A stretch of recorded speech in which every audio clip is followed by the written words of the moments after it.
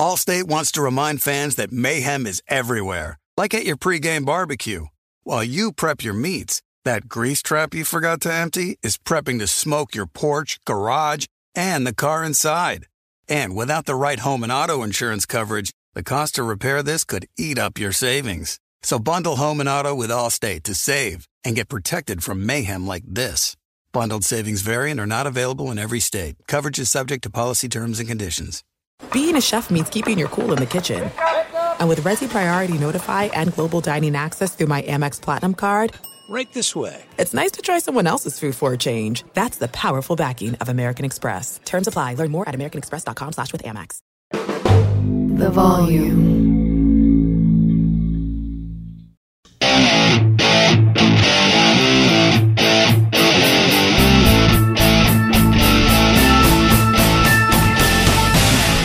What is going on, everybody? John Middlecoff, 3 and Out podcast, little Wednesday edition.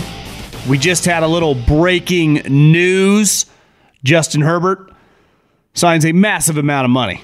I think over $260 million, $185 guaranteed, more money than Lamar or Jalen Hurts. We will dive into all that, as well as Brock Purdy is ready to roll. Some holdouts, Zach Martin, Bosa, Saquon signs a contract, really the only contract he could sign because he was franchise tagged. So we will dive into all that, as well as the mailbag at John Middlecoff, Instagram, DMs, wide open. Fire in those DMs and get your question answered on the show. Very, very easy to do. I was rocking, I don't think I mentioned this on the podcast. I mentioned this on the YouTube. Flex Fits hats. I have a 3 and Out Flex Fits. We have trucker hats as well as like the stretchy ones. So go check that out. Thevolume.com. Thevolume.com has a lot of 3 and Out merch. I was rocking the Flex Fit all day yesterday. I'm rocking the trucker version today. So get yourself a 3 and Out hat. Thevolume.com. Search the merch, and we got some swag for you.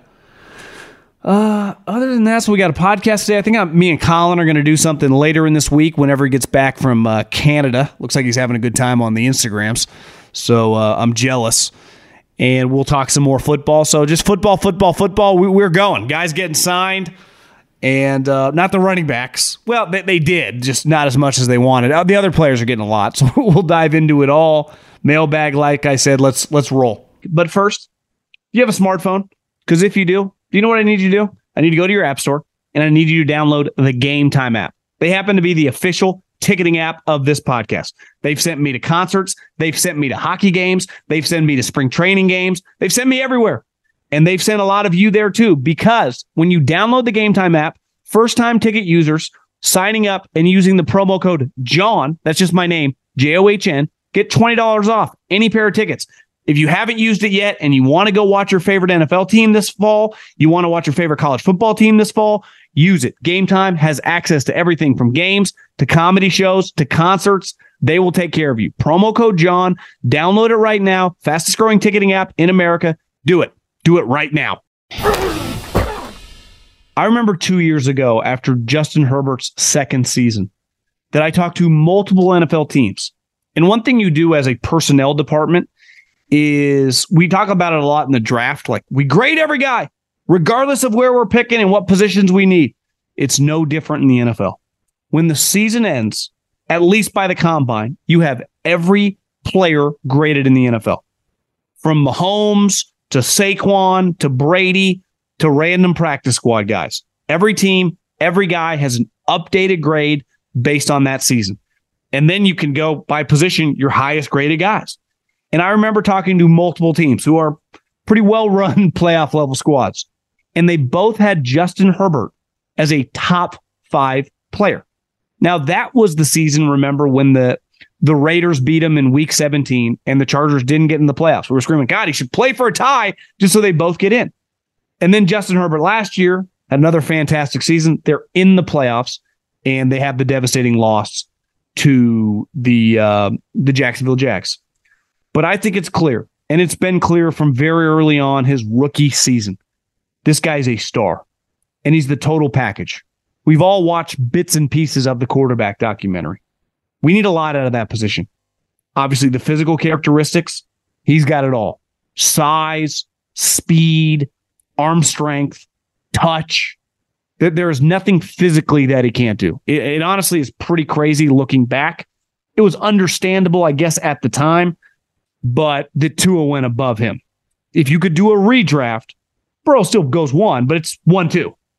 It's Burrow Herbert. And really 1A, 1B. And I know Burrow's accomplished more as a team. They just have a better operation. Herbert's dealing with Brandon Staley, who has dramatically let them down 2 years in a row.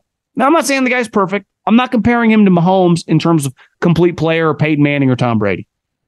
But if you have eyes and you have watched the Chargers play, you go, I'd want that guy as my quarterback. And then, like I said with the quarterback documentary, you need the physical characteristics. Then you need the intangible stuff. And he clearly has all that. The knock on him was he was kind of like understated, wasn't loud enough. That clearly isn't an issue because when you're that good, it just makes you a little louder. And from a character standpoint, he's an A+. So the Chargers now go from Drew Brees to Phillip Rivers to Justin Herbert. I don't think we talk enough about how well they've had it from the quarterback position. I also think this contract, he gets slightly more guaranteed, I think, than Lamar and Jalen Hurts. He gets an enormous deal. He gets NBA money because that's what these quarterbacks are making now, right? Almost $200 million guaranteed. There will be a $200 million guaranteed quarterback within the next 12 months. And 185 guaranteed. A lot of money, man. It really is. Klay Thompson, a couple years ago, his max contract was $190 million. So the money getting divvied out now at these positions is historically large. And if I'm going to give a historically large amount of money, if I'm an NFL franchise, I have to feel excellent about the player. And I don't think the Chargers could feel any better about this guy. Now, I think from a big picture standpoint, it put pressure on him and pressure on the franchise now to make a little bit of a run. You don't need to win the Super Bowl this year, but can you win a couple playoff games? Can you be battling with the Chiefs or the Bengals in the AFC Championship game? Because your team, talent-wise, is stacked. Your quarterback is a star. And what's he accomplished? Just watch the games. I know you can't call GMs and coaches. They all think he's a stud. They don't just think that about anyone. He is. He's really, really good. He's the type guy that you want to build a franchise around. Chargers got lucky. Dean Spanos cut a big check. He might not like paying his coaches. They pay the players. Now, granted, the NFL you get free money with the media deal. But I think there is tangible pressure this year on the Chargers, on Brandon Staley, on the organization to take a step. It's weird because you don't even need to win the division. You play in a division with one of the most well-run franchises in recent memory. I mean, they might be going on a Patriot-like run in the Chiefs. But you should be able to win 12 games and not lose the Jags with a 27-7 lead at halftime. That's not acceptable this year. And when you pay quarterbacks this type money, and just in general in sports, right? When you start paying players historic amounts of money, you don't fire players. You fire coaches. So Brandon Staley, to me, has been a major red flag his 2 years as head coach. And if that same thing happens again this year and they underachieve, it's adios. Because they're in it with Herbert, as they should be, for the long haul. He's easily one of the most physically gifted quarterbacks in recent memory. Like he's on the short list of like Josh Allen, Cam Newton in his prime, Roethlisberger. I mean, this guy is a physical freak. And he can really, he's really, really good. So I completely understand, would have done the same thing as well. Now it's just time to win as a franchise, which you could argue over the last 20 years with the talent this team has had on different iterations is probably one of the more underachieving teams. I think it gets back to not skimping on the players, but they've skimped on the coaches. And now all eyes turn to Brandon Staley and his coaching staff. Can they get it done when it matters the most? Let's start with the 49ers, who had veterans report today, and tomorrow, unofficially, because the pads don't come on until Sunday, starts their training camp and their practice with everybody. And Kyle Shanahan and John Lynch spoke today. And there are several news and notes coming out of the organization. But to me, the big news was that Brock Purdy, who in the spring and really early wintertime avoided Tommy John when Kyle had a terrible play call and had his backup tight end blocking all pro and led to Purdy's elbow getting injured. And it looked kind of dire there for a little bit. Is this guy going to have Tommy John? Is this guy going to miss the season? And when he had the surgery here in Arizona by a baseball doctor, they were pretty optimistic, but you never knew until 3 or 3.5 months in and he could start throwing. And as you've seen all over the NFL, guys going on PUP, and we'll get into that a little bit later, Brock Purdy avoided PUP. And he's not quote unquote full go, but he's able to practice. They're going to put him on somewhat of a timeline on a given week, a couple days on, 1 day off, and let that backup quarterback battle between Trey Lance and Sam Darnold take shape. But to me, the big story is this. Before Andy Reid got Patrick Mahomes, who's going to go down as, I don't know, top 3 quarterback ever, he sure's on that trajectory, and just one of the great players we've ever seen, he was winning a lot. Now, he hadn't won a Super Bowl, but he was winning constantly. And what made it so awesome is that he was doing it with all sorts of quarterbacks, from Donovan McNabb to when he had to win with Jeff Garcia to Michael Vick to Alex Smith to obviously now Patrick Mahomes. And what makes Coach Reid such an awesome coach is he doesn't need Brett Favre or Patrick Mahomes to win games. Now, you need typically a great quarterback to win a Super Bowl. There have been some outlier teams and individuals, a Trent Dilfer, a Brad Johnson. But for the most part, you need a star quarterback, a Peyton Manning, a Tom Brady, a Mahomes to win Super Bowls. But you don't need them to consistently win double-digit games and go to the playoffs. Now, only the great coaches can figure it out with all sorts of different quarterbacks. And Kyle Shanahan is really going to test the limits this year because Jimmy Garoppolo, who to me is pretty average and greatly benefited from a fantastic defense, awesome weapons, and most importantly, a fantastic play caller, is Brock Purdy was better last year. Now, it's a very, very small sample size, the 7 games, but the 49ers offense was dramatically better. He's more athletic than Jimmy Garoppolo. And I don't know if he has a stronger arm, but he's definitely more willing and more accurate down the field to push the ball. And I would call him more of a playmaker than Jimmy Garoppolo. But if Kyle Shanahan rolls into this season and wins 11, 12 plus games with Mr. Irrelevant, is he going to win the Super Bowl or not? I don't know. I'd still take the Chiefs or the Bengals or the Bills because if I'm picking a team, I'm just going to lean with the star quarterback, even though the 49ers roster, top to bottom, or the Eagles is as good or better than them all. Like really the only team in the league that can go player for player with the 49ers is the Eagles. Now, they happen to have a very expensive premium quarterback who went toe-to-toe with Patrick Mahomes and really outplayed him in the Super Bowl. Could Brock Purdy do that? I don't know. But if Kyle Shanahan, which everyone, including my mom, is going to pick the 49ers to win the division, as you should, but if you can just consistently win with random quarterbacks, that's a pretty incredible accomplishment. And the debate with Kyle Shanahan for a long time is his record was under 500. Well, he shut everyone up. And last year won 12, 13 games. Now his record's 9 games above 500. But to me, the most impressive part about him is he wins playoff games. Like you get him in the playoffs and he wins playoff games. Has not won a Super Bowl, but the 3 of the years that he's been in the NFC Championship games, he's won 2 games each year. That's why he has 6 playoff wins. Like 6. He's beat Mike McCarthy back-to-back years at home and on the road.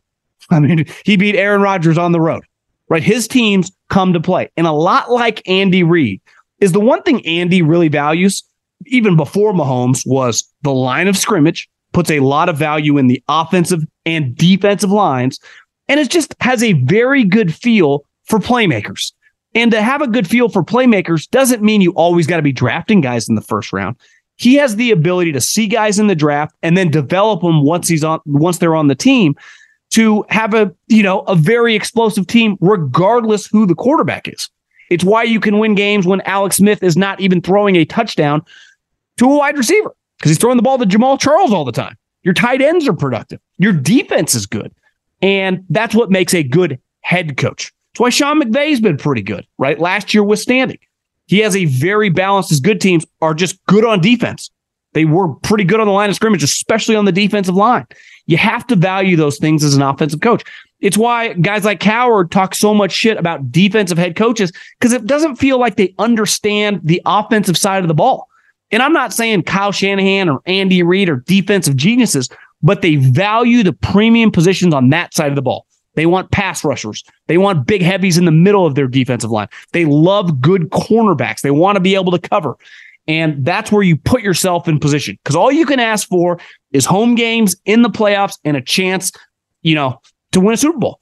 And it's going to be very difficult because we talk about this all the time. There's a tier of 5 or 6 teams, right? We know the 3 teams in the AFC. It's the Chiefs, the Bengals, and the Bills. All 3 basically have $50 million quarterbacks, right? I know Burrow hasn't signed his contract. Mahomes and Josh Allen might make 45, whatever, but 45, $50 million quarterbacks. All 3 of them should be the highest paid guys in the league. And then you look at the NFC, which is a lot weaker. The Eagles have, I think it's fair to assume he's going to continue that level of play, or just a high level of play and be a Pro Bowler, a very, very expensive elite quarterback. And then Dak Prescott, who, little underwhelming, but is a consistent Pro Bowl level guy. And then the 49ers, who have Mr. Irrelevant coming off an elbow injury. And if he's just able to win like this, it's a remarkable job of team building, right? Because their team is so well balanced. They made a move that I red flagged last year. When they traded for Christian McCaffrey, I'm like, you're trading a second, a third, and a fourth for a running back who's been injured a lot? And then they get Christian McCaffrey and he scores 14 fucking touchdowns as a 49er. And he's just a complete badass. I mean, he does it all. Like, Saquon's like, pay me. It's like, hey, Saquon, be better in the passing game. You know why McCaffrey's way better player than you when you're both healthy? Because he dominates in the passing game. If you want to get paid, try doing that. If any of your running backs, it's a passing league. We know you guys can run the ball. You got to bring more to the table, right? Like, I need my star offensive lineman to run block and pass block. What makes a good linebacker?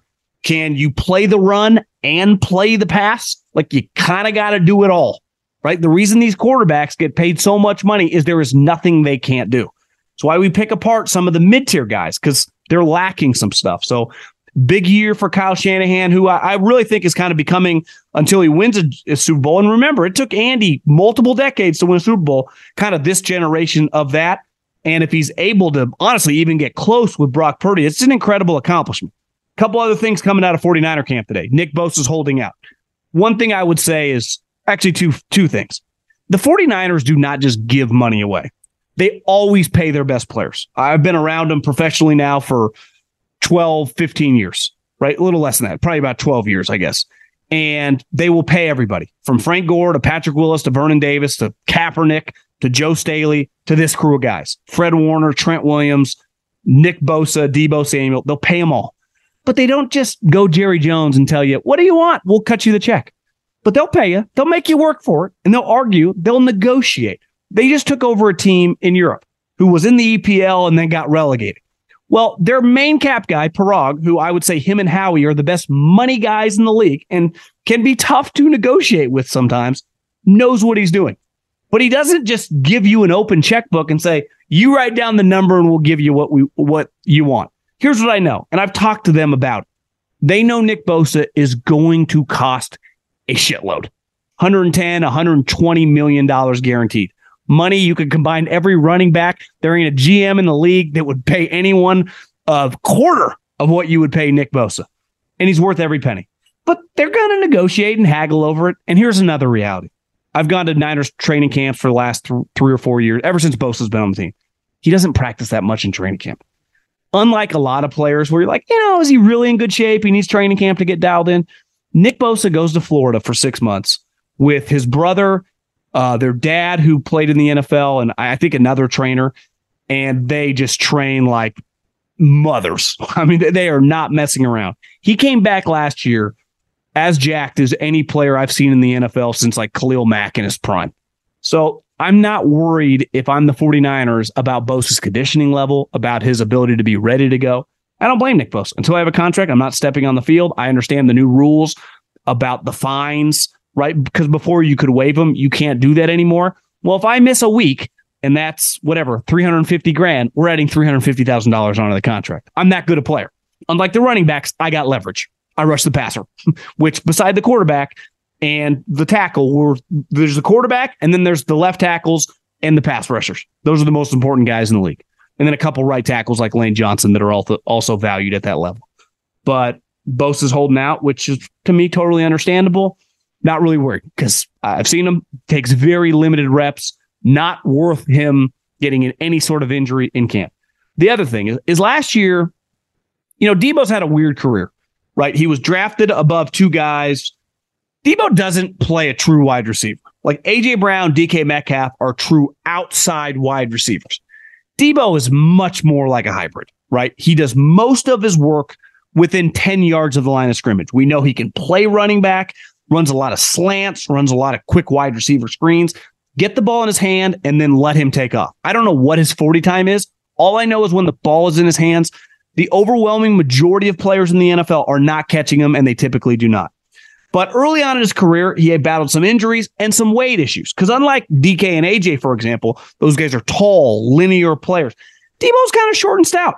And sometimes the weight can be an issue. And a couple years ago, came into camp out of shape. And then in 2021, literally carried the franchise to the playoffs. Contract year gets broken off. 2022 wasn't great. It wasn't terrible. You'd still want, Deebo Samuel's type guy you want on your squad, big game. You want to be in the trenches with him. Whether you're gambling on him, whether you're rooting for his team, dude's a war daddy. But his level of play set the bar so high in 2021, didn't play up to his standards. And I think some people thought he was a little out of shape.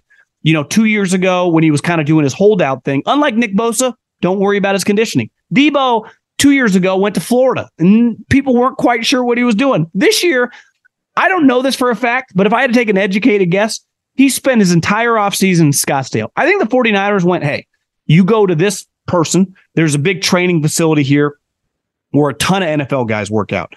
And Kyle Shanahan said today he was sending him pictures constantly. He's like, I've never had a man send me so many pictures of his shirt off. I think Debo's very proud. I think he's very locked in. And I think he has a lot to prove.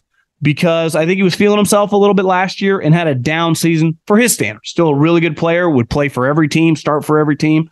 But he's also a unique player. Not every OC could use him, perfectly suited for this offense. And I think there are some big picture question marks with him just in general, right?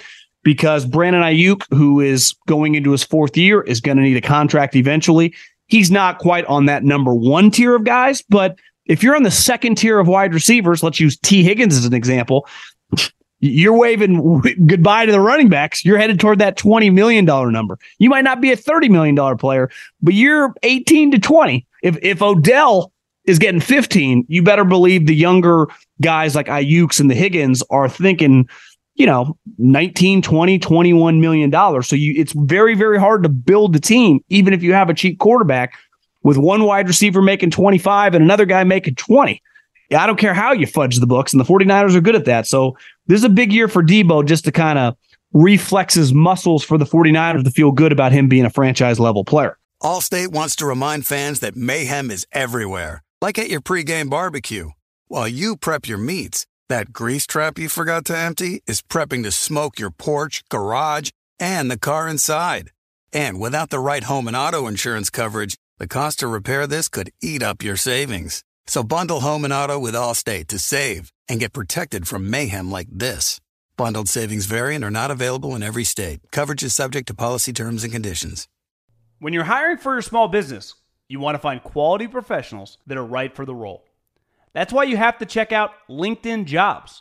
LinkedIn Jobs has the tools to help find the right professionals for your team faster and for free. LinkedIn isn't just a job board. They help you hire professionals you can't find anywhere else. Did you know 70% of LinkedIn users don't visit other leading job sites? LinkedIn's the only one I use. On LinkedIn, 86% of small businesses get a qualified candidate within 24 hours. Hire professionals like a professional on LinkedIn. LinkedIn is constantly finding ways to make the process easier. They even just launched a feature that helps you write job descriptions, making the process even easier and quicker. Post your job for free at linkedin.com/JOHN. That's linkedin.com/JOHN to post your job for free. Terms and conditions apply. Honestly, I'm a little tired of the whole running back thing. I really am. I think it's kind of embarrassing. All these guys bitching and moaning are all making $10, $11, $12 million, right? If they were making $2 million, I would understand. But they act like they're more deserving of everyone getting their back, like they're royally getting screwed, than linebackers, than tight ends, than guards and centers. Why are they any different? This notion, everyone was saying that they should get a special spot in the salary cap. Why shouldn't guards and centers? Why shouldn't linebackers? Why shouldn't tight ends? Running backs are the last position that any GM or coach would want to utilize for the benefit of the team. They are the most replaceable player. Austin Eckler, who got the Zoom together as the group, right, literally is a great example of an undrafted free agent who KO'd, beat out, and sent packing a former first-round pick in Melvin Gordon. Said, I'm better than you. I'm an undrafted free agent. Get the bleep out of here. That's essentially what he did. And that's what happens constantly. And then Saquon, who signed his contract, which was the smart move, actually should have signed the contract when I'm sure they offered him $25, $30 million guaranteed. Because now he's going to get franchise tagged more than likely again next year if he has a solid season. So he will have 2 years, and let's say the franchise tag next year is $14 million. He'll have made $25 million over 2 years. Like, that's pretty lucrative couple years, given your position. Supply, demand, basic economics. This is not fantasy football. This is not Madden. This is a business with a salary cap. You have to build your team. The reason you pay Trent Williams or any elite offensive tackle, right, big time money, because they're very hard to replace. If you lose Trent Williams, if you lose Lane Johnson, you're not finding their replacement. They don't exist. Walk around society, New York, LA, go international. Tell me how many 6'5", 300-plus pounders with running back feet you're going to find on this planet. I'll find a ton of guys, 5'11", big-time athletes that are strong. Right? You just will. And there aren't many guys that can throw for 5,000 yards. That's why quarterbacks make so much money. Right? If there were less running backs, if Saquon Barkley wasn't a dime a dozen, and I know he's better than most, but the difference of him and some random running back right now at a camp that's going to become the next Isaiah Pacheco isn't very wide. And do you know what the Chiefs are paying Isaiah Pacheco? The league minimum. So it's like, would you rather have Isaiah Pacheco making $800,000 or Saquon making 11? Because I'll tell you this, I'll take Isaiah Pacheco and then the ability to fill in my team with 3 other players. And then I'll just have a better team. Why? It's a team game. This isn't golf. I'm not just trying to find Rory or Brooks Koepka. This isn't tennis. This is a team game. And there are several positions, pass rusher, tackle, quarterback, that are infinitely more valuable by a wide gap than running back, which is arguably at the bottom of the list. But this notion that they're getting screwed any more than tight ends, isn't Travis Kelce making $12, $13 million a year? What does Travis Kelce have in common with Nick Chubb or Saquon Barkley or Austin Eckler? Not much. Been doing it a lot longer at the highest level in the biggest games. I don't hear him bitching and moaning. So this notion of these Zoom calls of they're getting screwed any more than a guard, I'll tell you who's getting screwed. Zach Martin, Hall of Famer, one of the best players of his generation, wants more money, deserves it. Like, Saquon is making more than him. How does that make any sense? It doesn't. So it's never going to change. They constantly like scream at the fans and the media, like your coach and your GM view you as widgets. They just do. They're the people who don't value you, the decision makers, right? It's them. They are the people, and they're the most important people in your building because they choose who to pay. Us people that talk about it for a living, your fan base, they have zero pull. Absolutely none. Now, obviously there is a variable with the Giants with Daniel Jones, but like we said earlier, he plays the most important position. So is he overpaid? Of course he is. Was he way harder to replace than Saquon? 1,000,000%. So I give Saquon credit for realizing, like, what are we doing? This contract can't change because we can't extend because of the rules. Sign the deal, get a little up front, and just show up and ball. And the next year, probably get franchised again. I give the Giants credit for not capitulating, for doing good business, because this is good business. Daniel Jones, pretty risky business. I'm not going to call it bad business because if Daniel Jones, they win 9-10 games, he has another season like he did last year. Like, I'm sorry. Like, that's just, is it worth a little more than you would have liked to pay? Of course. But as we see all around the league, like the Vikings are going to find this out. Cole's cash, baby. If Kirk Cousins, they just let him walk and he disappears next year, who are they replacing him with? Who's playing quarterback for the Minnesota Vikings next year? Cousins got some flaws, but good luck upgrading that. You saw, depending on who your favorite team is, the PUP list all over the NFL. And you saw guys like Jonathan Taylor, Von Miller, Teron Armstead, and a ton of guys are on the list. It's why it was a big story when Brock Purdy avoided it. And, every team every year goes, we feel good. He should be back soon. And sometimes they will. I saw a headline, Jonathan Taylor might only be on it a couple days. And then there are just guys that never find their way off of it. And then all of a sudden they miss all of training camp. And then the season starts and they're on it for 6 weeks. And it's like, God, I didn't think the injury was that serious. And to me, anytime a guy starts a season or a training camp on the PUP list, I'm just nervous. I'm not saying it's the end all be all. I'm not saying he's never going to play all season, but we see it time and time again that those guys never actually come back. And some guys, right? Like Teron Armstead, the tackle for Miami. He's always hurt. So what's going to happen this season? He's going to be injured. So I'm not even counting that one. But Von Miller, for example, major injury last year. Now he's a veteran player, and I'm sure you're taking it easy, but until he can have like a week of practice with no knee swelling, like I'd be nervous if I was a Bills fan. Doesn't mean he's not going to play this season. Doesn't mean that he's not going to be good. But until guys start practicing, especially this is not 1958 Bear Bryant double days. Practices for NFL standards historically pretty easy. There's no tackling to the ground. It is one practice a day, and honestly, there's just 3 practices in a row, and then there's an off day that's mandatory by the league. So let's just something to keep an eye on the PUP list. And then there are good times like J.C. Horn, former high pick, missed all of OTAs because he had an injury, avoids it, and he's ready to go for training camp. Like to me, anytime a guy was injured in OTAs is able to avoid PUP and come back ready to roll, it's great. And then clearly, we talked about it yesterday, you have those instances of guys getting hurt. You just kind of hope it's not that big a deal. Jamison Williams, who it doesn't necessarily matter because he's going to miss those games for gambling, tweak something. Is going to miss a couple of days. And then you have Tony with the Chiefs, who tweaks a knee, return the punt, all of a sudden needs surgery. So it's just time you kind of keep your fingers crossed, you hold on for your ass. Not a big deal if a guy's got to miss a couple weeks, especially a veteran player, a guy that you've seen produce. But sometimes a couple weeks can turn into a month, and then all of a sudden, we don't feel he's quite ready for week 1. So it's what makes this sport so difficult, and it's why depth is important. And it gets back to the running back thing. When you overpay certain positions, they better produce at the highest level, because if they don't, it does limit your depth as a team.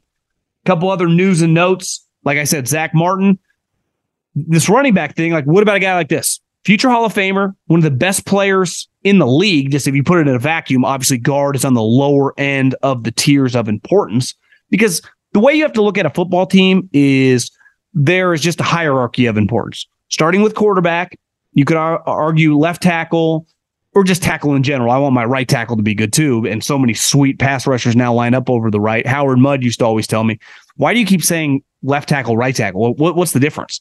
He's like, when I was with the Colts, we had Dwight Freeney on one end and Robert Mathis on the other. So your left tackle is good and your right tackle stinks. Good luck. You're going to get your quarterback killed. So tackles, pass rushers, quarterbacks.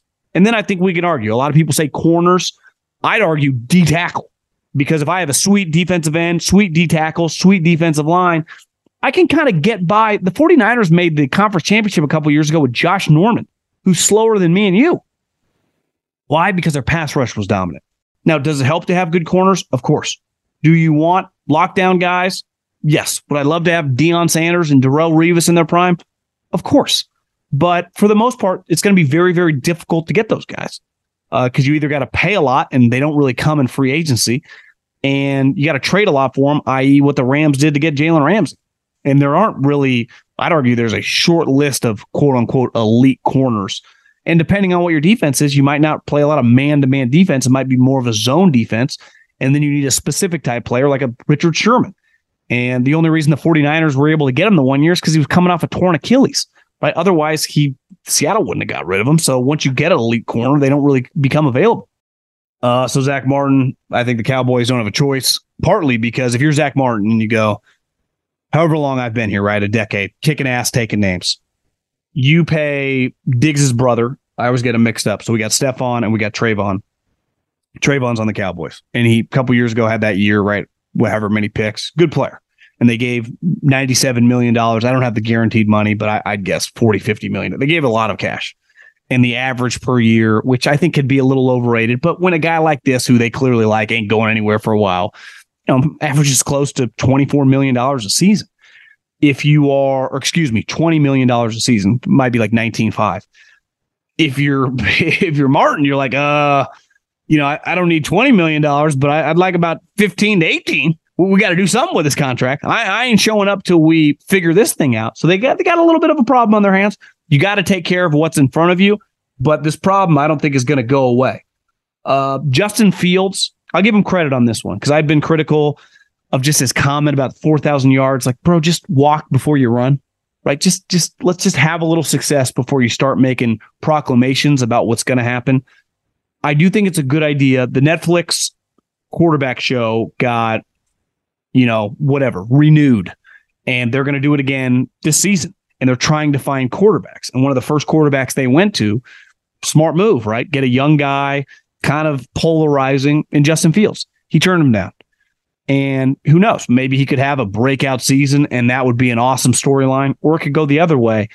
In general, when you're in his position and you haven't proven shit, and let's face it, the GM and the coach did not draft you, that if this season does not go well, there's a decent chance you might not be on the team next year. I think the move is just 100% focus on yourself, nothing external that you can control. Anything that you can control, avoid it. And I think he made the right decision on this. Like, to me, a guy one reason it was smart for Mahomes to do it, how often do you get the opportunity to document something like that in the middle of a Hall of Fame career? Like, to me, Joe Burrow should be all over that. Right. But I do think it's going to be harder to find the Mariota type. Are you going to get I don't even know, a Baker Mayfield, Sam Darnold, that type guy? But Zach Wilson, the Jets would never even allow him to do that. But how do you find, really who are the cousins, right? Dak Prescott, Derek Carr, Jimmy Garoppolo. Jimmy would never do it. Hard time seeing Dak do it. Might be a little more difficult getting guys to do it than you'd think. Now that I hadn't really thought much about it, but what's the upside if things go sideways? And if you have a down year, people will blame you for doing it. Because ultimately, Mahomes won the Super Bowl and the MVP. Cousins had a fantastic year. They hosted a playoff game. Mariota's career unraveled, but no one really cares. Like, he was a backup before that.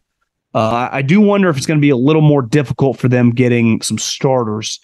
Though I don't think it's crazy for the Burrows, even the Josh Allens, Jalen Hurts, another guy. But it'll be fascinating to see what three quarterbacks end up giving the go-ahead. Chris Jones, like Zach Martin, it gets complicated because once you have an older player who's going on contract 3 or 4, they start going, I'm underpaid, because in a vacuum they are, right? And Chris Jones, going in the last year of his deal, makes almost $20 million, goes, well, last year I was every bit as good as Aaron Donald. We won the Super Bowl. I'm the best defensive player on our team, which is the best team in the league. Am I not a $28-30 million player? Now, I do think they would gladly just give him like a 1 year, $30 million deal, but that's not really probably what he's looking for, right? He's looking for like 3 years, $90 million, probably guaranteeing 65-70 million. That's if he's willing to go short. I would imagine he'd want like 150, guarantee 80. And I do think it gets pretty difficult. The problem for Veach and the Chiefs is you need them because you're in win now, try to go back-to-back, win another Super Bowl, just be a legendary dynasty type team. He gives you the best opportunity to do that. But big picture value-wise, like, Is he more likely to only have one more year like that or four? I think if you were a betting man, you'd probably say less likely to have like 5-6 more elite years, right? And could you flip him right now for maybe a 1 and a 2 and get some other team that would be willing to pay him? You could, I think. But is that the smart move when you're trying to win now? It's not. It's kind of in a weird spot. And it's probably why they haven't figured out a number, because it becomes difficult. I also think it's difficult for your locker room when you go, everyone knows Mahomes, how important he is. But let's say we wouldn't pay Tyreek last year, so we traded him. Kelsey, who is going to go down as the greatest tight end in the history of the league, is, if I pay you $29-30 million, he's making less than half of what you're making. How do I look him in the face and say, this is cool? It becomes a very slippery slope. And this is something that Belichick always thought about, was the dynamics of his locker room when it comes to money, because we're all humans. I don't care what you do. You could work in an insurance company. You can work in any industry.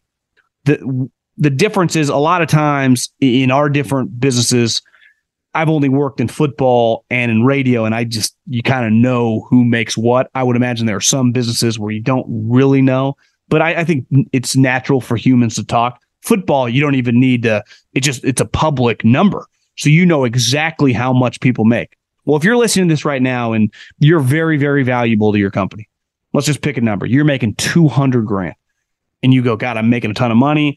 I have a good life. They kind of let me do my thing. It's a win-win for everybody. I probably could make maybe 300 if I went somewhere else, but it's pretty risky.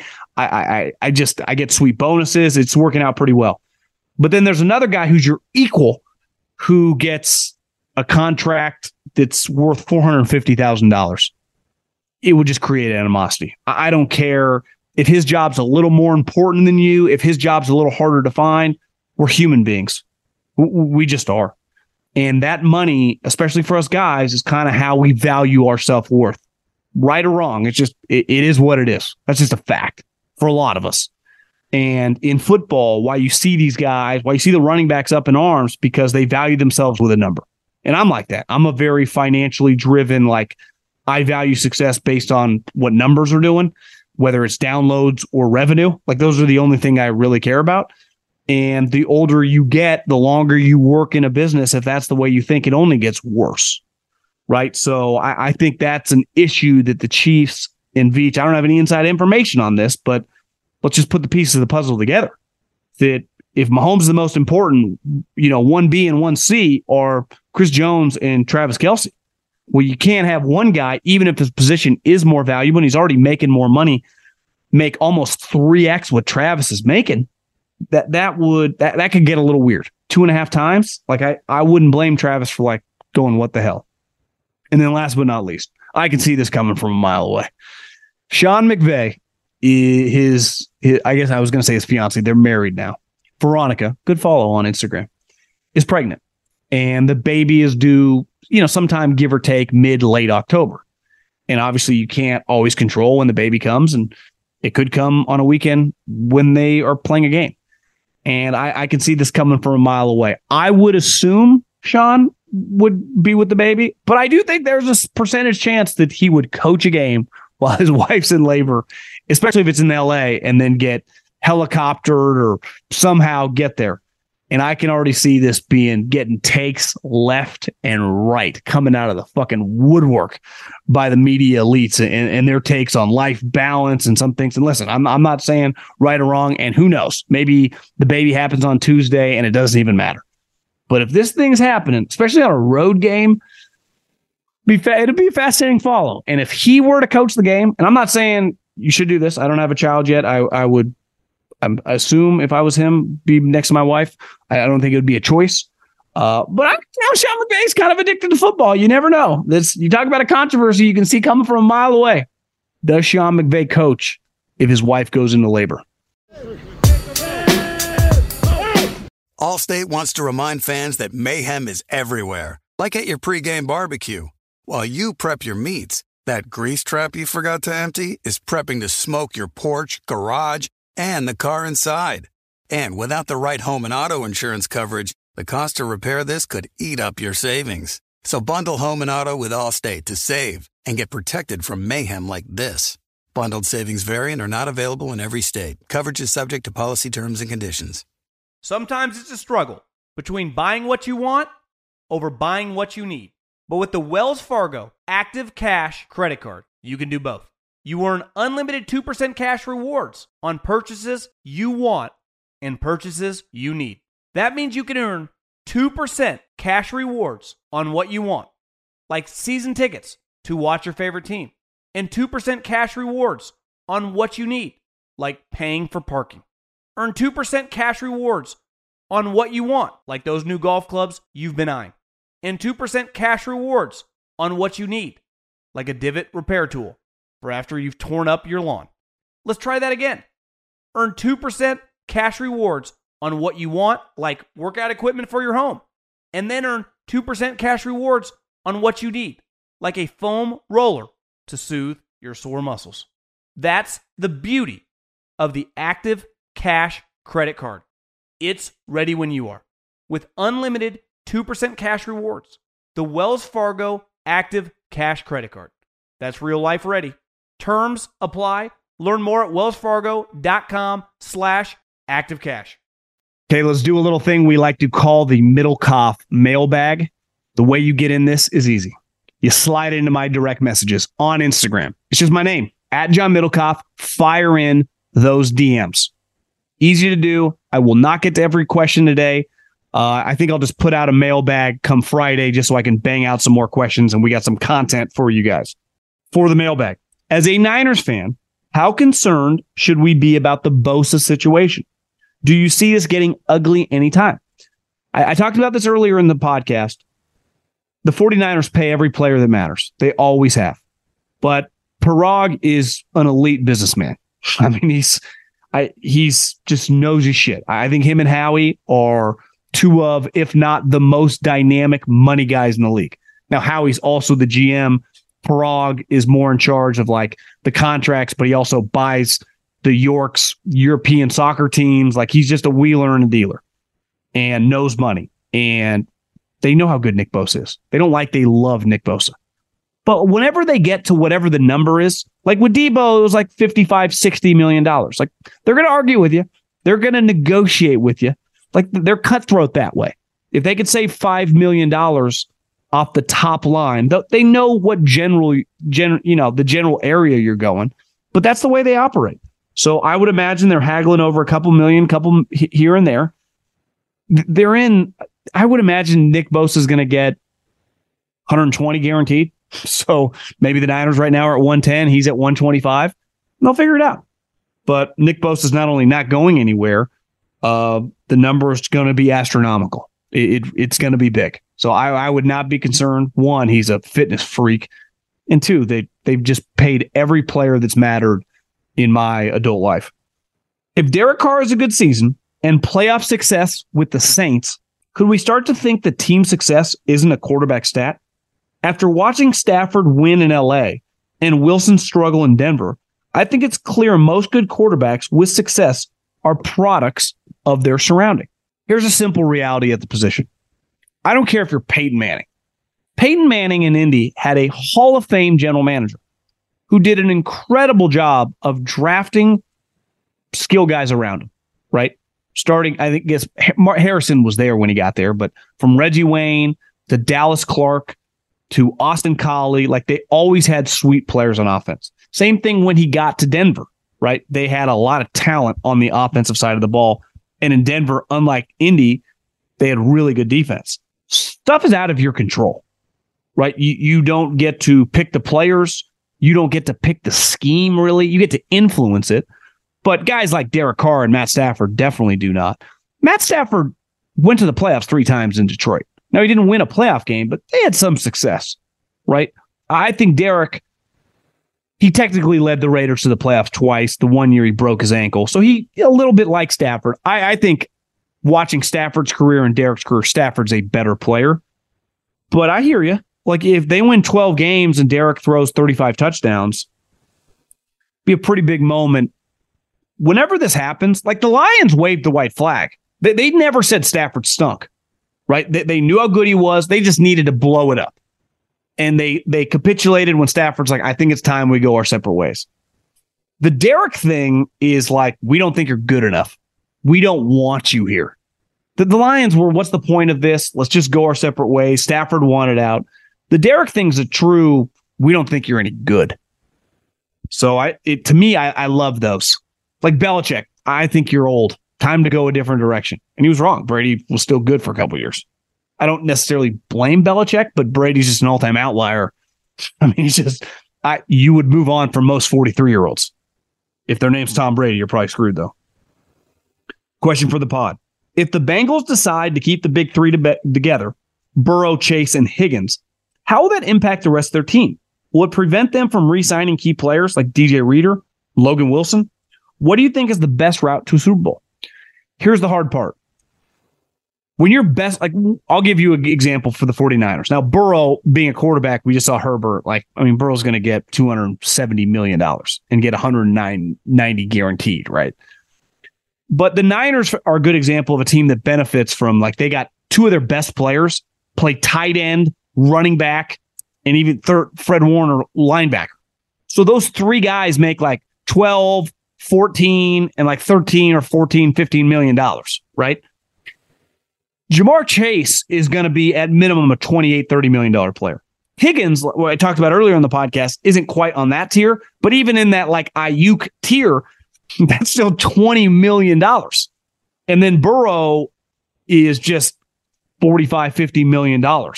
The problem is when you hit on multiple wide receivers, I kind of believe you have to pick one and then just build it around a tight end, a running back, and then defensively. I understand they said at the combine, like people thinking that they were going to trade Higgins, like get your own wide receiver. I don't disagree because you want them on your squad. It does get very hard to pay all three of them, right? Ideally, you would have an all-pro at tight end. If you could turn T. Higgins into a tight end, you would in a heartbeat because you would immediately save $5-6 million a year. And the guaranteed money would be like, what's T. Higgins' guaranteed money? $50 million? What do you have to guarantee it? I mean, Travis Kelce got a contract since you got $22 million guaranteed. So there's no right or wrong answer. Like the whole point of the draft is draft good players. The problem is when you hit on them and they play certain positions, they just cost more, right? And it's just, that's the reality of hitting on wide receivers. If you can afford a Mercedes, okay, like you can make the payments or whatever. If that Mercedes has issues, everything about it costs more than, let's say, the Honda Accord, right? Or my Chevy Tahoe, right? You get a Range Rover, the maintenance on that thing is more. Like once you hit on a wide receiver, the whole point of the draft, every player you pick, you want to be sweet. But when you hit on a center, it's easier to keep that guy forever than it is like three wide receivers. You usually got to pick one. Mainly when you're paying a quarterback. If you're not paying a quarterback, you got a lot more wiggle room. But Burrow, now Herbert, Mahomes, you really got to think about the way you build. I've seen Colin at a couple shows doing this topic and wanted your take on it. Historically, there are around 4 to 6 new teams in the playoffs every year, which also mean that around 4 to 6, I don't think it's 4 to 6. I think it's like 1 to 2 a conference. So 4 max. 6 feels like a lot. Because think about last year. The Giants were new. Seattle, I guess, was new. But the 49ers were in it. The Eagles were in it the year before. The Vikings were not in it. The Packers. So, yeah, I guess maybe you're right. The Chiefs were in it. The Bills were in it. The Bengals were in it. The Dolphins were new. So, yeah, okay. The Cowboys were in it the year before. I'd hear 4. 6 feels like a lot. I would say the teams that I would red flag this year would be Minnesota, could take a step back. But the more I think about them, you watch that quarterback documentary, couldn't they still be a wild card team? You know, the Giants, could they take a little step back? But the NFC kind of stinks. Like, could them and Washington potentially flip? Maybe, but is Bieniemy a good play caller? Like when Andy's not around? We're about to find out. Is the quarterback any good? I think the AFC could have some swings, right? I guess the Chargers were in it, the Jags were in it, the Chiefs were in it, the Bills were in it. We'd pick all those teams. The Bengals we would pick. The Ravens did not make the play. The Ravens did make the playoffs, right? Yeah. They did with Tyler Huntley. The Steelers would be a team. The Browns, potentially with, you have Deshaun Watson as a bounce back year. The Denver Broncos, Sean Payton and Russell Wilson. I mean, those are the teams. The NFC, it's hard to find, like, are the Rams going to bounce back? I don't see the Rams. I don't buy it. I just think I don't think they're good enough, one.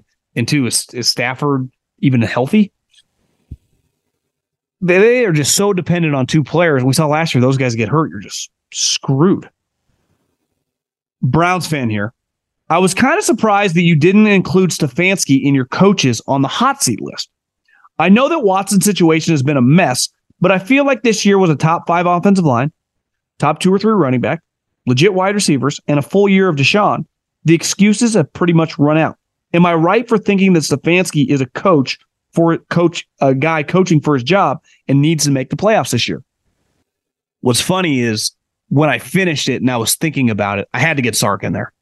So if I was going to just go an NFL list and remove Sark, like, it's just, to me, Sark and Staley are just two places I've planted my flag for years and I ain't budging. Stefanski, I kind of like. I've heard him on some podcasts, feels like a smart guy. I'm not inundated with Brown stuff. Like, I know you guys have a diehard fan base, live and die with it. I checked out last year. I did not pay attention. I want to almost say I gave you a pass. And the year before, I mean, Baker just stinks. But I hear you. I think he was a strong omission that he's not only could have been on that list, probably should have been on the list. And if it was NFL centric, you would just remove Sarkisian and put him. Because, like I said earlier, you don't fire players. And when you pay a guy $230 million guaranteed, he's not going anywhere. So, yeah. Here's the problem, though. Let's say you go 8-9 or 9-8, and you miss the playoffs, right? You're 8th or 9th best team in the AFC. And Deshaun looks okay. You're kind of screwed. You can fire Stefanski. And you're an NFL job, so people will take your job. But are you telling me that that's a good job? Because if Deshaun is, for whatever reason, damaged goods, that's a problem, right? It really is, because you're kind of stuck with him. Longtime listener, second time asking a question. Is there a reason to believe the hype around quarterback Jeff Christensen says about Trey Lance? I totally understand your opinion about his accuracy and just overall no reps. So is there any reason to get into the session with Mahomes and Christensen? Also, congrats on the move. I'm very hesitant with off-season stuff, just in general, any sport, right? Like, I've completely changed my batting stance. I've completely worked on my jump shot. I've completely rechanged my motion. It happens a lot in golf. Like, I've made tweaks to my swing. Well, how's it going to work once you're playing? Because there's a little thing called muscle memory that I know as a golfer that you can make tweaks all you want. I'd be like, God, I'm on the range. I'm hitting as good as freaking Rory McIlroy. And then you get to hole 2 and the ball's flying all over the place. Same thing with the quarterback motion. I can shorten it up. And then the moment I get a pass rush, I get bodies in my face, your muscle memory just kind of resorts. So if he's able to keep a shorter release, that will be impressive. But as the news came out today, Brock Purdy's healthy. Trey Lance is competing to be the backup. Now, even if he wins the backup job, he is not on the field. So I don't see the reps. He gets some practice reps and some preseason reps. But if Purdy's healthy, he's just not going anywhere. Now, you could argue he played 7 games and he got injured. I'd say, well, some of Lance's injuries have been running around, right? His rookie year, trying to run over a guy, hurt his shoulder or hurt his knee against Arizona, broke his ankle last year running. Like, he's kind of, in a weird way, a running quarterback, but he's not that fast. Like, Purdy got hurt because Kyle Shanahan just called a terrible play. Tyler Kroft is not blocking Hassan Reddick. That's just, and I understand Kyle's stubborn and refuses to go, yeah, we would like that one back. He'll never say that, which, listen, it's his prerogative, but he should. Like, that was a play you would like a redo on. Not a Titans fan, but I'm a little confused on why you were down on them. They are the easiest they have one of the easiest schedules in the league. Last time they had a prominent number 1 wide receiver, they made it all the way to the championship game. They were leading the Jags by multiple games, come to the end of the season before their team got hurt, and they took it all the way to the end with Dobbs at the quarterback with a chance to make the playoffs against the Jags. Obviously, the AFC is loaded, but do you really not see a chance for them these teams make the playoffs given the easy schedules and weak overall division. I think when you say a number, A.J. Brown in 2023, even the version of A.J. Brown a couple years ago, like what they're getting in Hopkins, there is a wide gap. Like Hopkins is, to me, not even a top. I know the Madden rankings had him really high. I think Madden had him rated higher than A.J. Brown, and I refuse to even acknowledge that. And I appreciate the game, but like those rankings. But I think it's hard to compare a young in the prime A.J. Brown and an older trending down Hopkins. But in a vacuum, am I being a little hard on the Titans? Probably, right? Like you said, the schedule sucks. The division's not that good. Elite coach. Even if I'm not a huge Tannehill fan, he's proven he can just kind of play an Alex Smith-like role. Here's the problem. I think the Jags are going to be dramatically better. Trevor Lawrence didn't really hit his stride till halfway through the season, right? So the Jags get Calvin Ridley, never forget, who's a really, really good player, to go with Christian Kirk, who was proven last year. Everyone shit on him. I'm guilty too. The contract was bad. Pretty damn good. So to me, their passing game is going to be much better. Have young players on defense. I think it's more likely the Jags are like an 11-win team. And even if I'm too low on the Titans, and the Titans get to that 8-9 range. But I don't think when the dust settles in December, that's as close. Because the Jags, Urban Meyer ain't walking through that door. They got a guy who outdueled Belichick in a Super Bowl, who is the play caller. And they got Trevor Lawrence, to me, who's really coming into his own. Like the way we talk about the Burrows and the Herberts and the Allens, like it took Allen a couple years, right? Herbert and Burrow pretty quickly. Trevor Lawrence got Urban Meyer year one. I think by the end of this season, we're going, God damn, Trevor Lawrence is a beast. That's what I expect. And Tannehill will not be on the team in 2 years. I'm sure you are tired of talking about the running backs, but I feel like it's the easiest solution for the NFLPA is trying to negotiate incentives for all rookie contracts. If I'm a running back, if a running back hits 1,000 yards on a rookie contract, they get $1 million. Mahomes throws for 50 TDs on a rookie deal. Bonus. Bosa gets 10 sacks on a rookie deal. Bonus. Not sure how it would work for offensive line, but I think it's the easiest fix for a guy like Philip Lindsay, who put 2,000-yard seasons, but never saw any real money due to a short shelf life. Here's the problem. That stuff's already negotiated. So like they just entered a contract as a players union and as the ownership. Like the contract signed. Once we sign a deal, right? Like just bought a house. I'm under contract. I got the mortgage, which I got to start paying in about 5 days. Got to double dip because I still got to pay for the apartment I'm staying in because the house isn't ready, right? But that's neither here nor there. My point is the contract's a contract. The contract they have, they're not amending that. They're not adding shit. So I hear you, and I wouldn't be against that, right? Like if you outperform your rookie deal, but here's what I'd argue if I was a GM.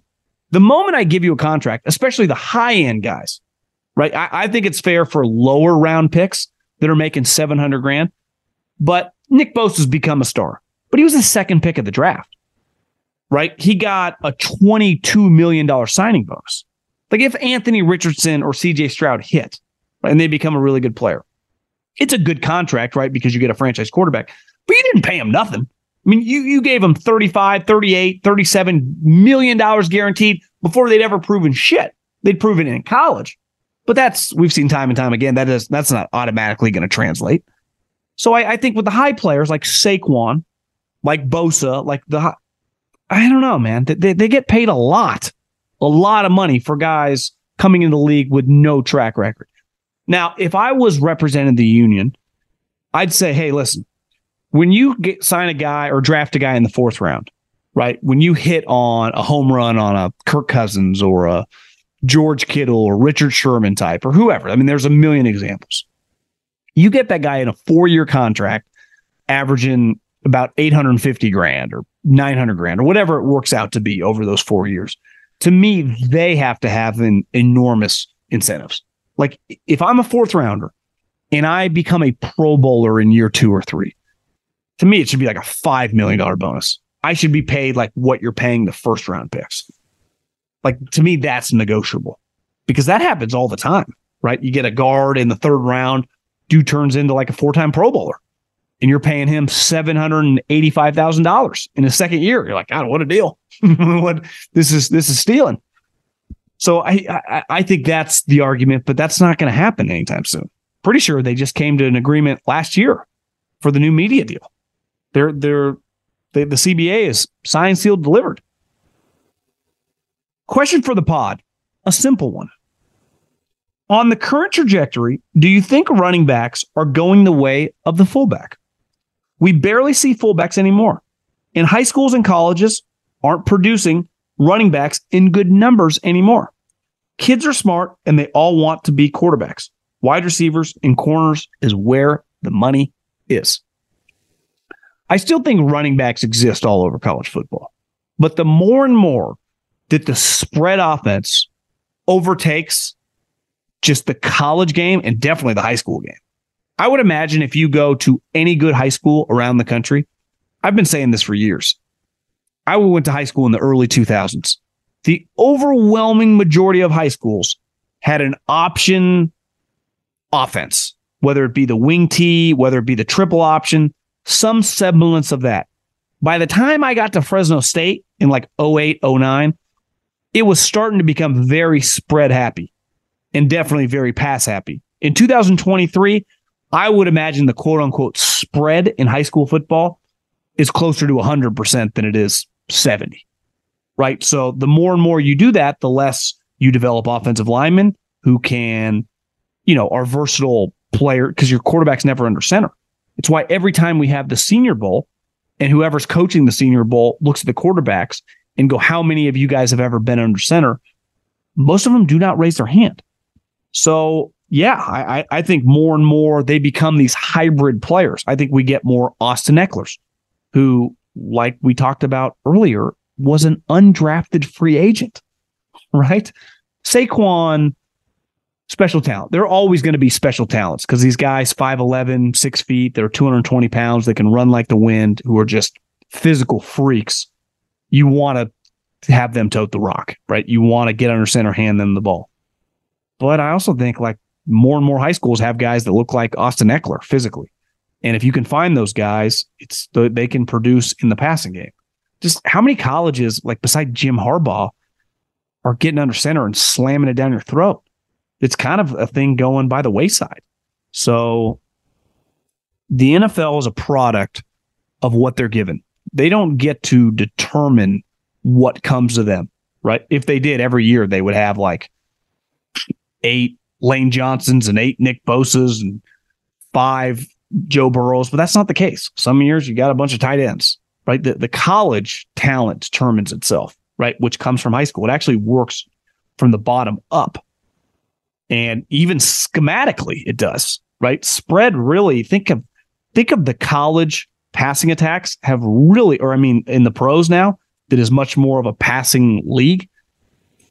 I would say that was developed through the college game because that's what it kept handing them. Quarterbacks who had thrown a lot more in their youth, who were much more equipped to throw the ball 50 times a game immediately. Patrick Mahomes was used to throwing the ball all the time. Seamless transition. Not very difficult. Greetings from Ontario, Canada. This is my favorite pod. I appreciate you, Lizzie. Love the content. Have been a big Niners fan since the Montana days. Here's my question. If Purdy doesn't bounce back from his surgery as hoped, the Niners will be prepared to run Darnold out there for the entire season, assuming the supply legitimate. This is using his wife's Instagram. Obviously, that was a huge offseason topic. Sam Darnold, Trey Lance. I think that topic dramatically was muted today. Now that we have, at least as of today, you have setbacks and stuff, but until there's a setback, we have a backup quarterback battle. And then I think the big picture question mark is, if Sam Darnold wins the job as the backup quarterback, does Trey Lance also continue to be on the team, or do they trade him and just make like Brandon Allen their third quarterback? That to me would be the number one question. If Brock Purdy is 100% starting week 1, which all signs point to that right now, is if Sam Darnold wins the job, does Trey Lance stay on the team? I'd say it's 50-50. I am more inclined to say a decent chance because of this third quarterback rule, which was created because of the Niners, right, in the Purdy situation.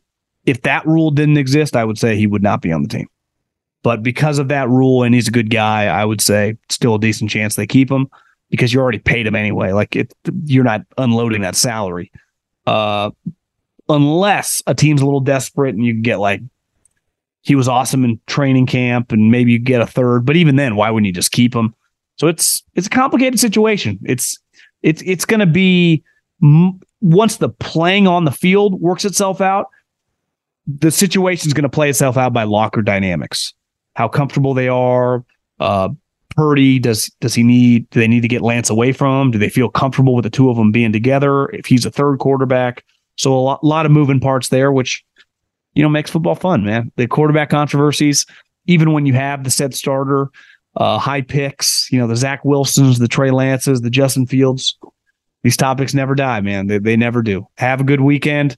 Or not weekend, it's the middle of the week. My bad. I don't even know. It's just football's here. All the days are the same. Talk to everyone soon. Peace.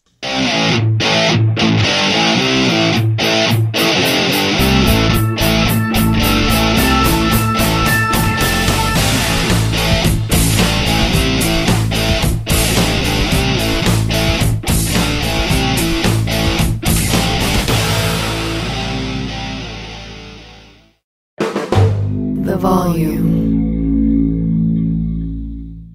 Allstate wants to remind fans that mayhem is everywhere, like at your pregame barbecue. While you prep your meats, that grease trap you forgot to empty is prepping to smoke your porch, garage, and the car inside. And without the right home and auto insurance coverage, the cost to repair this could eat up your savings. So bundle home and auto with Allstate to save and get protected from mayhem like this. Bundled savings vary and are not available in every state. Coverage is subject to policy terms and conditions. With the Wells Fargo Active Cash Credit Card, you can earn unlimited 2% cash rewards on purchases you want and purchases you need. That means you earn on what you want, like trying out that new workout class, and 2% cash rewards on what you need, like a foam roller for your sore muscles. That's the beauty of the Active Cash Credit Card. It's ready when you are, with unlimited 2% cash rewards. The Wells Fargo Active Cash Credit Card. That's real life ready. Terms apply. Learn more at wellsfargo.com/activecash.